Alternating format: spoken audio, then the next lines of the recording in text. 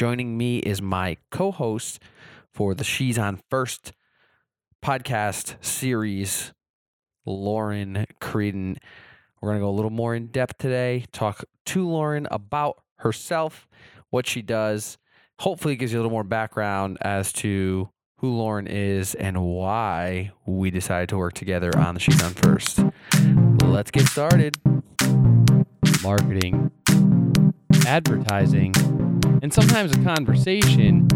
This is the Brand Boost Podcast. All right, joining me today is Lauren Creedon.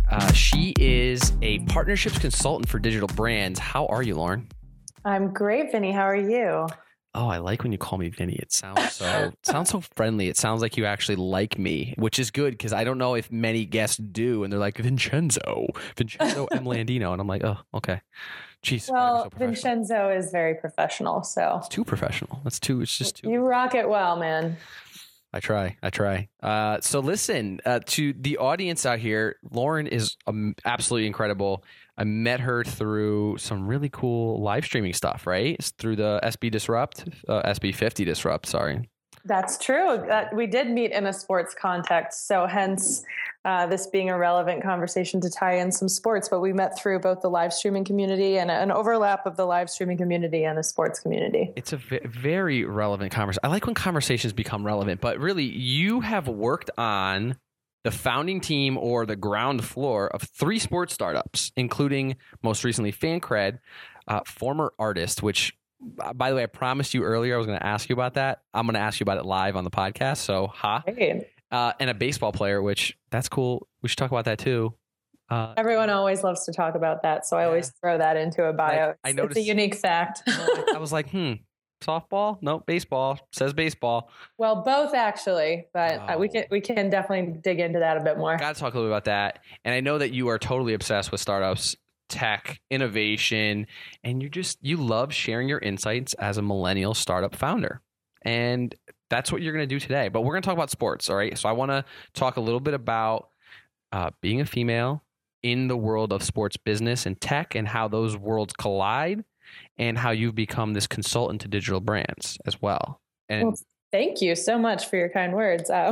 I do have a little bit to say on all of those things, and you're modest. Thank you so much for having me. You're modest. I also did promise you I'd be drinking my Dunkin' Donuts coffee, and I am. You promised me not only that you would, but that you'd finish the entire cup on this conversation. So let's make this one as long as we can. Oh, I don't. So you don't have to chug. I don't. Either that or I'll do a lot of the talking, so you can focus on sipping. Perfect. Excellent. So let's just jump right into it. Sports, right? Sports is one of these, it's one of those industries that I think always carries the most mystique, right? It always carries this, oh, you work in sports, or, oh my God, sports is so hard to get into, or like that's for guys, men only. There's a lot of those like stigmas, right, around sports. I want to know. It's so interesting. You're so right on. Oh, I'm going to have you on as a guest more often. Just tell me I'm right all the time. This is great. Talk to us a little bit about working in sports in general. What does it entail? Like, what do you need to be able to work in sports? Never mind as a woman, but just anybody in general. What does it take to work in that world? How does it work? I love the question. You've set me up for a whole bunch of things I love to talk about and often share with young people or older people alike who see sports as their passion, someplace that's either a dream job, they call it, or, a job that would feel like fun, not work.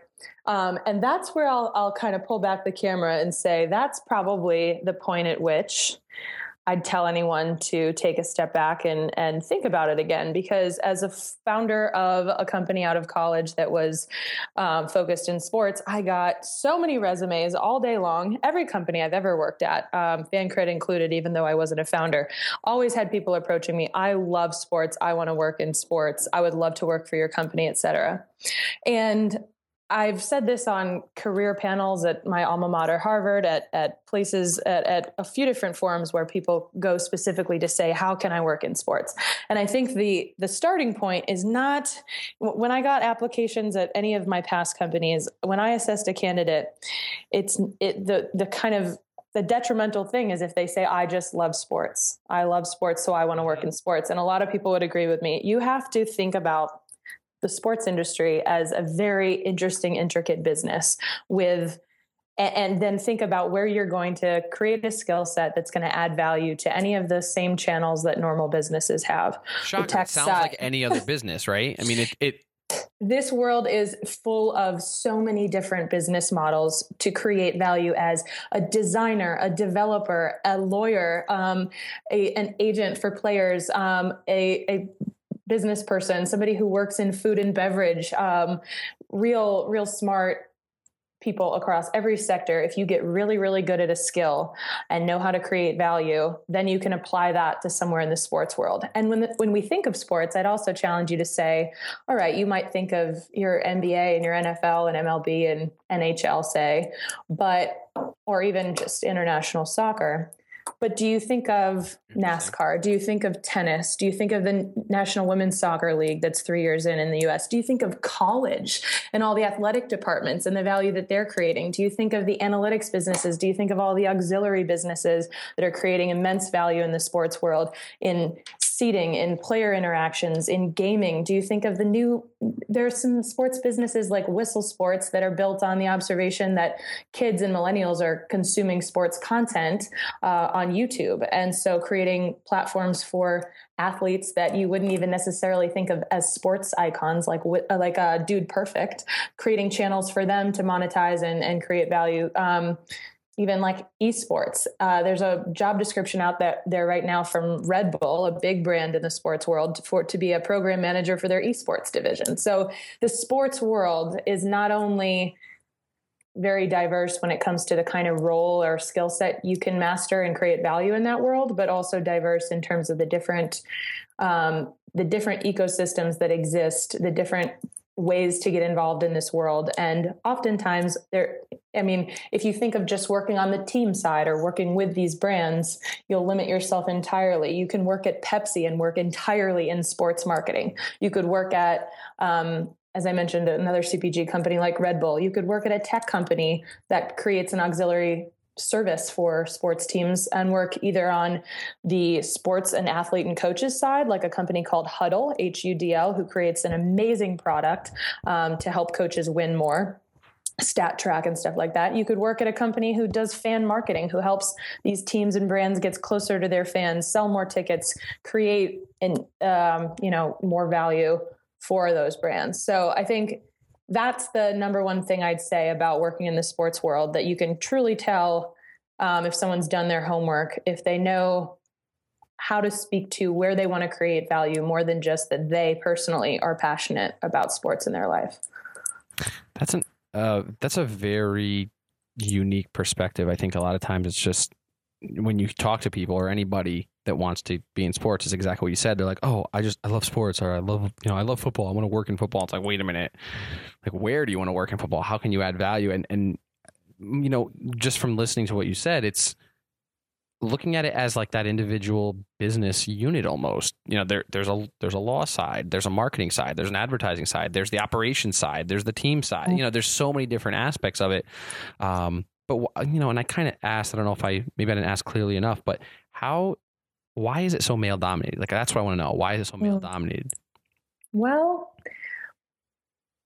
a lot of industries are. I think there's a conception, that the sports world is, and that particularly say that females in the sports world end up in, marketing, for instance. So, I'd walk into a boardroom at an MLB team and I knew that I was going to be in the room with their COO, their CMO, their CEO, their BD person. And when there'd be one woman in the room, your brain, like, there are just stereotypes out there. Your brain would go, oh, she must be marketing. And so I think that maybe it stems from what we were last talking about, which is that fewer women think of themselves as wanting to pursue the sports world. But I mean, these are spaces that a lot of women are becoming very successful. And in fact, Sports Business Journal honors women in sports every year. There are a lot of channels that do. So there are some women doing amazing things just in any industry. But I think it may in fact start from women. It's who who wants to work in this space? I mean, if you think about it, I didn't go into this wanting to work in sports. Well, you beat me to it. That's what I wanted to know next. Like, how did you go into it? Yeah. So I've, as you mentioned, I've been in the tech world, the startup world for a while. I'd say I ended up in sports for a couple of different reasons. One, through my art. Two, which created a few business opportunities for me. And two, because I'm really passionate about turning underperforming assets into highly performing assets. And the underperforming asset I observed very early on in my career was fan passion. There is a market of intensely passionate people for these brands who, it's one of the only spaces I can think of that people will dedicate countless time and money, their two most precious assets, to something with no measurable return on investment other than being part of a tribe and winning maybe at most 50% of the time. And if you think about that fan passion to be leveraged and how many channels through either sponsors that who aren't realizing the full return on their investment in that brand affiliation, or through delivering more targeted opportunities to these individuals who want to be known by their teams, want to be recognized by their teams. There's a huge, I come to the sports world from a perspective of an entrepreneur, from a perspective of wanting to create value for those fans. And so that's how I really got into my first couple of businesses. And I also mentioned the art. My first business was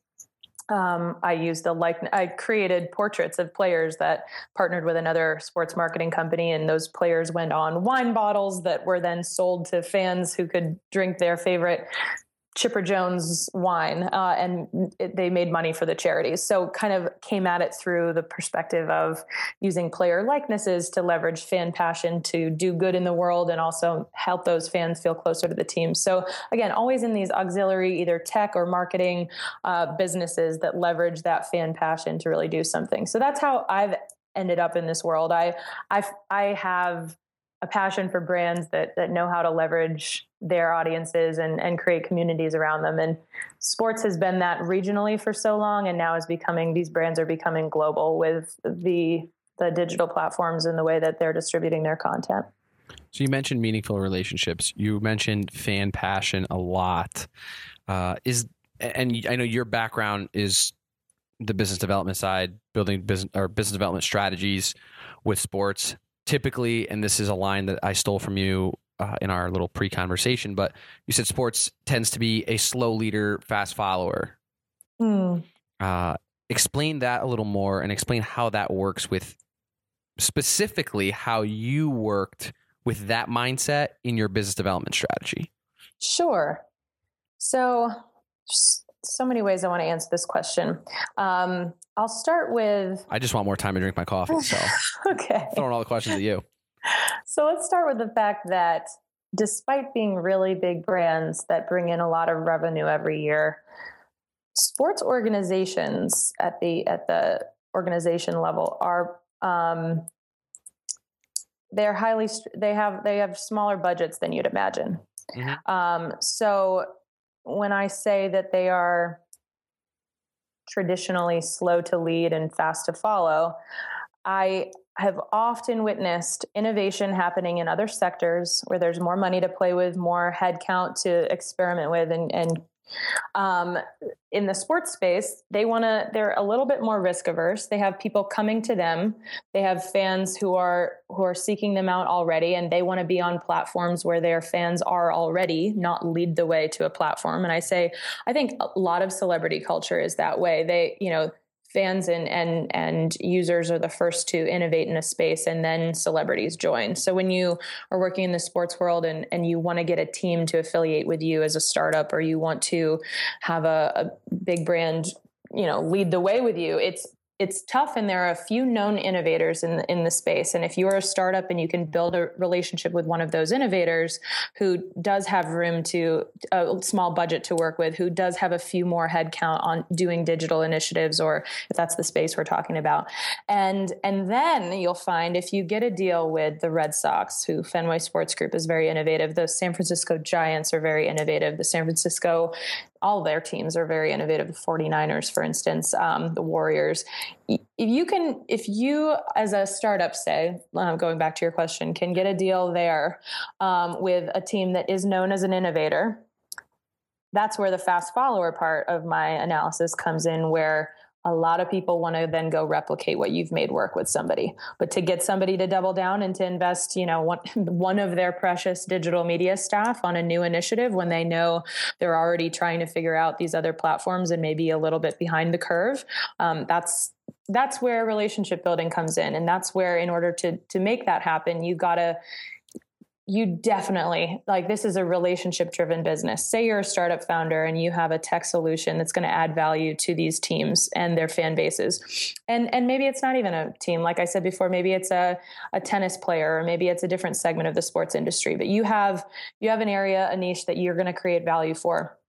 You got to come to it with that partnership driven mindset in mind. So not just a BD strategy where you're going to hit a number of sales targets a day and see how many of your ratio bite, but really approach these people with the knowledge that they get approached all day long. Everybody wants to work with these brands. Everyone wants their brand to help boost their own brand. And so got to be very, you got to be very buttoned up. You got to do your homework. You got to know every initiative that they're doing, every corner of the internet that they've touched, and what they're doing in their stadium, what brands they've worked with, what sponsor activations they have going on, what is important, what are the values of their organization, who their executives are, how they make decisions internally, who reports to who, how is pitching something to a manager level and then skipping over them and pitching to their CMO going to affect the way that message or decision gets delivered and decided internally. So being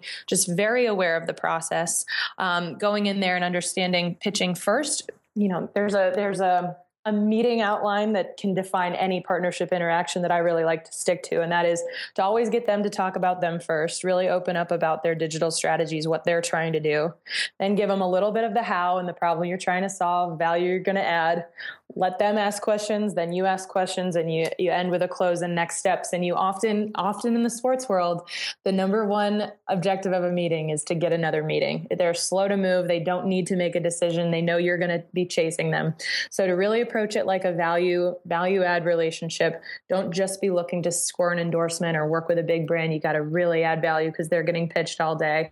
And so, part of that I mentioned, part of doing that well is knowing that that research and knowing your stuff and knowing how their part of the decision engine works is going to be key to you building a great relationship. And doing your homework is always key to building a great relationship in any sector of the business world you're in. So in the sports world, you got to read, you got to read great resources. If you're in digital, #sports is a great newsletter. They collect the best headlines in the digital and sports and tech space and email them to you every day, so you don't miss any. You got to look all over their website. There's no excuses. You can find anything out about these organizations online, on LinkedIn, on their sites, on their social profiles. Come to that meeting prepared and knowing how they work, and they'll respect you. And as with any partnership, that mutual respect, that feeling that you're in it to add value to them. And it might take you a long time. As I mentioned, as we're talking about here, the slow to lead, fast to follow, they might make you wait, and they know you'll take your time with them because they're an important account. There are fewer sports brands out there than there are vendors. So that's my take on it. I think I might have meandered a little bit, but where would you like to take it from? Do you have any questions on what I just said? You act like I don't have questions ready. I wanted to hear what you had to say.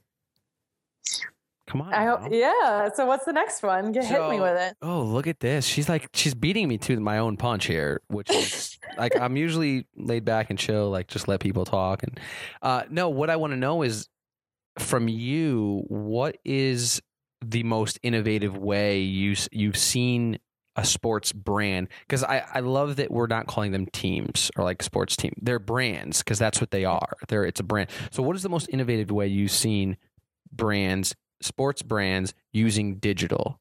And maybe it doesn't have to necessarily be a sports team brand. It can be a brand that's partnered with them. What is the most innovative partnership that you've seen, or maybe that you've been a part of and you want to give some props to here on the podcast? But what's really the coolest, most innovative thing that you've seen? Oh my gosh, hit me with the tough questions. Well, I let you meander a little, so.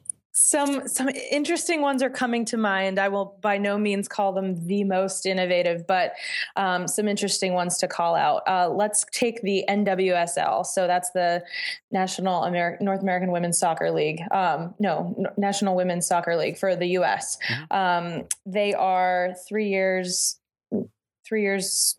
in the making now. They are the longest successful women's soccer professional league in the U.S. Their commissioner, Jeff Plush, is a great guy. Met him in person. They are doing really innovative things in digital, and I would keep an eye on them. I think one of the things that really stuck out to me is they stream a lot of their games on YouTube.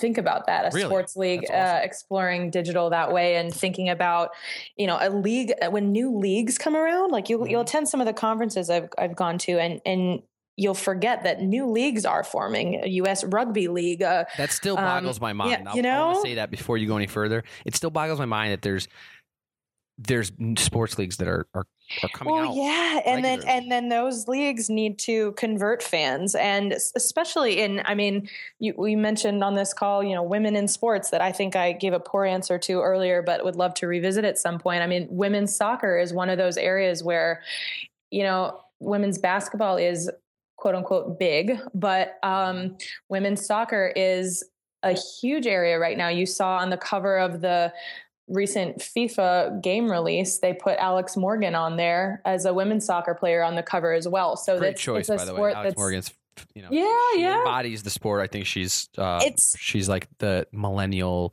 that is really kind of taking the bull by the horns in the sport right now. More so than others, but I guess that's maybe aside from Mia Hamm, who really was like a figurehead in sport. And as a soccer as a whole, not just women's soccer. Like you said, Mia Hamm, you're like, oh, that's soccer. You never thought women's soccer. Exactly. I think Alex Morgan is doing the same thing. You're go ahead. Transcending that. I think women's soccer is a great place to transcend the gender thing in pro sports, especially in the U.S. As a leader in that space. So with them streaming their games on YouTube and trying to figure out how that works, and I think that's a pointer to how fan bases are becoming global. There are these regional fan bases who get to go to games, but teams and leagues are recognizing they have a product that can be reached by a global audience. And with that comes different revenue opportunities, different sponsor opportunities. So really trying to be innovative while also trying to capture revenue. The NWSL is somebody I would definitely watch. Another thing that I think is going on really innovative in the sports world right now. I mean, look at the X Games. They just brought esports in this past games as a competitive sport in the X Games. And I mentioned earlier, Red Bull's hiring for that. I think the esports world is another, and I mentioned FIFA overlapping with soccer, men playing as women avatars in those games. I see people, men playing as female warrior avatars in whatever, conflict games there are. I'm not really well versed in it, but like that's a space where that's not my space either. So the gender overlap of like, okay, you have like, I even see my boyfriend playing as like a female is his character in the game. So like, that's one example of how sports is now, if you think about these esports as a place for, you see the women wearing the men's jerseys, but like having men embody Alex Morgan in that FIFA game, like that's perfectly fine and rational. And I think younger generations are going to grow up that way. And so that's one area where we're going to make some progress.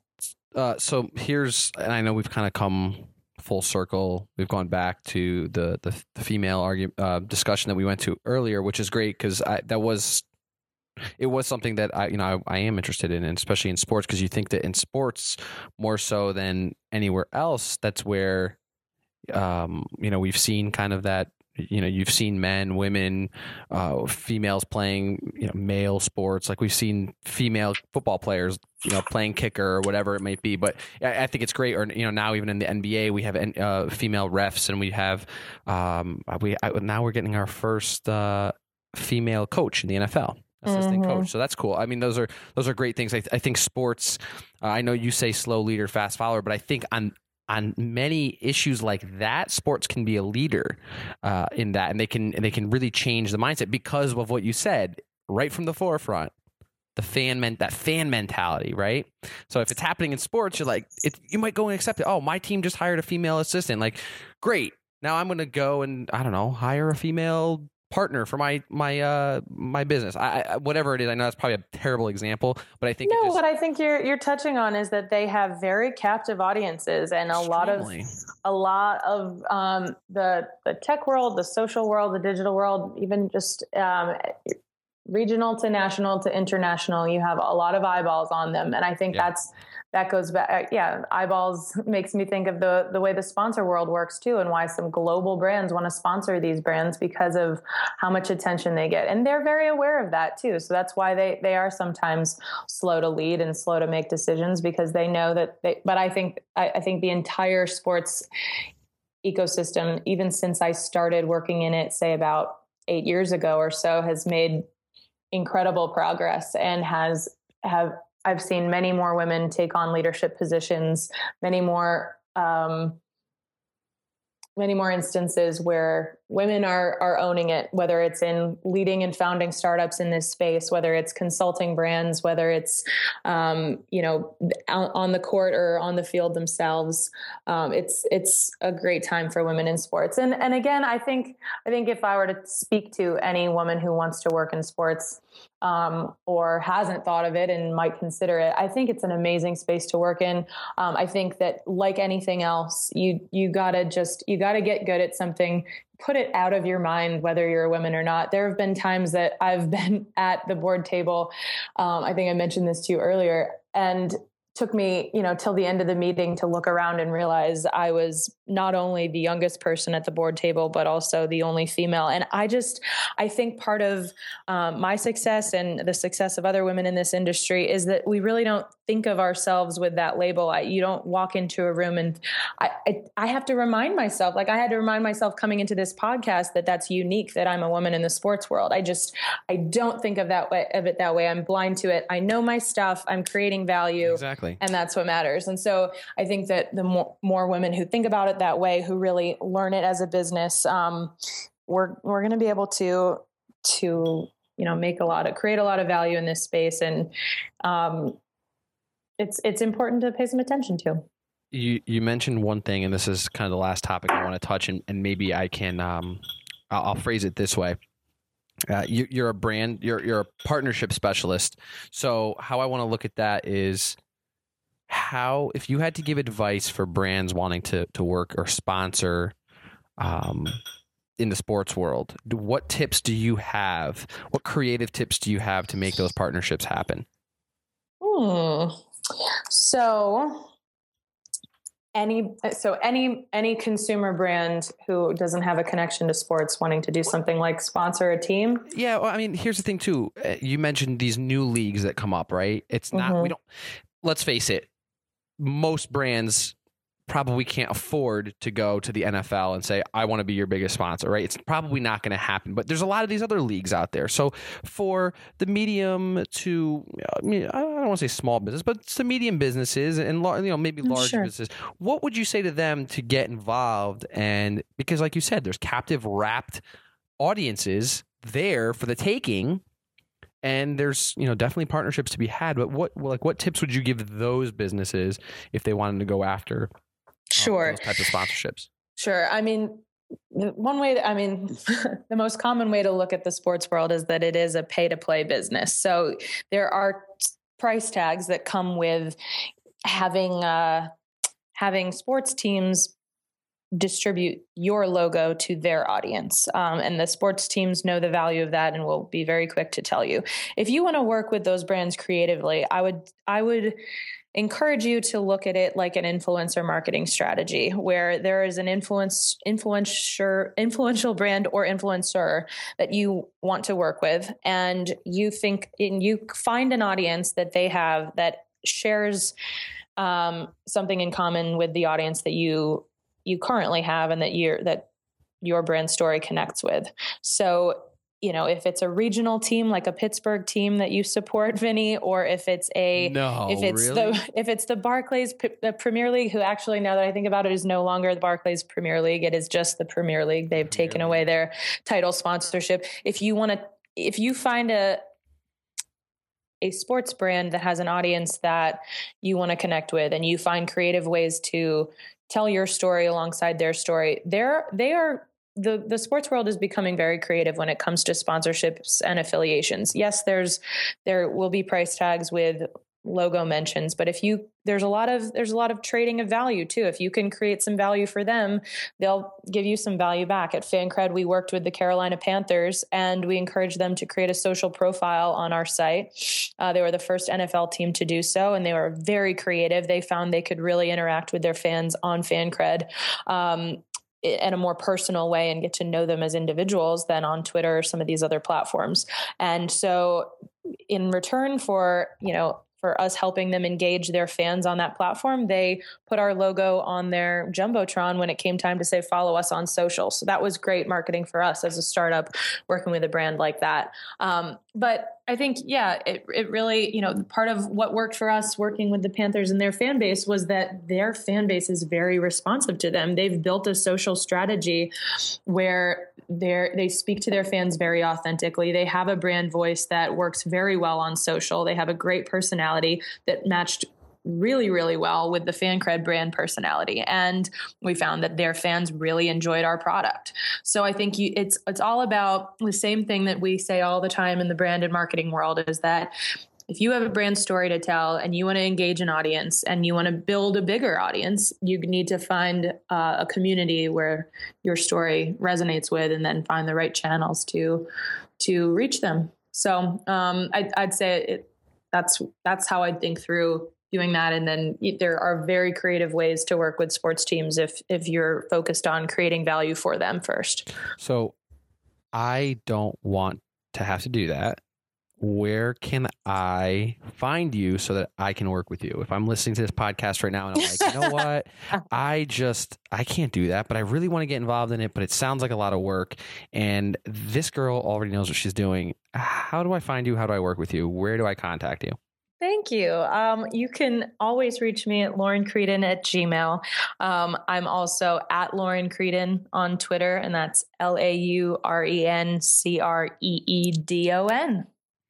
And I will make sure to link Lauren in the show notes. I think anybody listening to this podcast needs to tap into Lauren as a resource, not only for partnerships within sports, but because of her vast knowledge with technology and the space as a whole. I think it's one of those, it's something that's not tapped enough. And like you said, and it's something that kind of even opened my eyes in the podcast or in listening to you say that, is that there's such a captive audience there. Why aren't you looking in sports partnerships? Well, and there are creative ways. I'll do one more example here of creative ways you can leverage sports captive audiences without having to do official sponsorships or official affiliations. I mean, look at what NPR just did for the Super Bowl. So NPR, you'd think, it has nothing to do with the typical audience for the Super Bowl, but everyone likes to try to leverage that captive audience on Twitter during the Super Bowl. And they created the hashtag Super Bowl haiku, and they had a trending topic of where people were generating haikus to go along with their Super Bowl watching and tuning in and having a brand impression for NPR. So you can creatively leverage audiences on these social platforms that will be, generating buzz around a certain topic, leveraging that community without that official affiliation. I'm telling you, you need to give Lauren a ring. She is Lauren Creedon on Twitter, Lauren Creedon at gmail.com.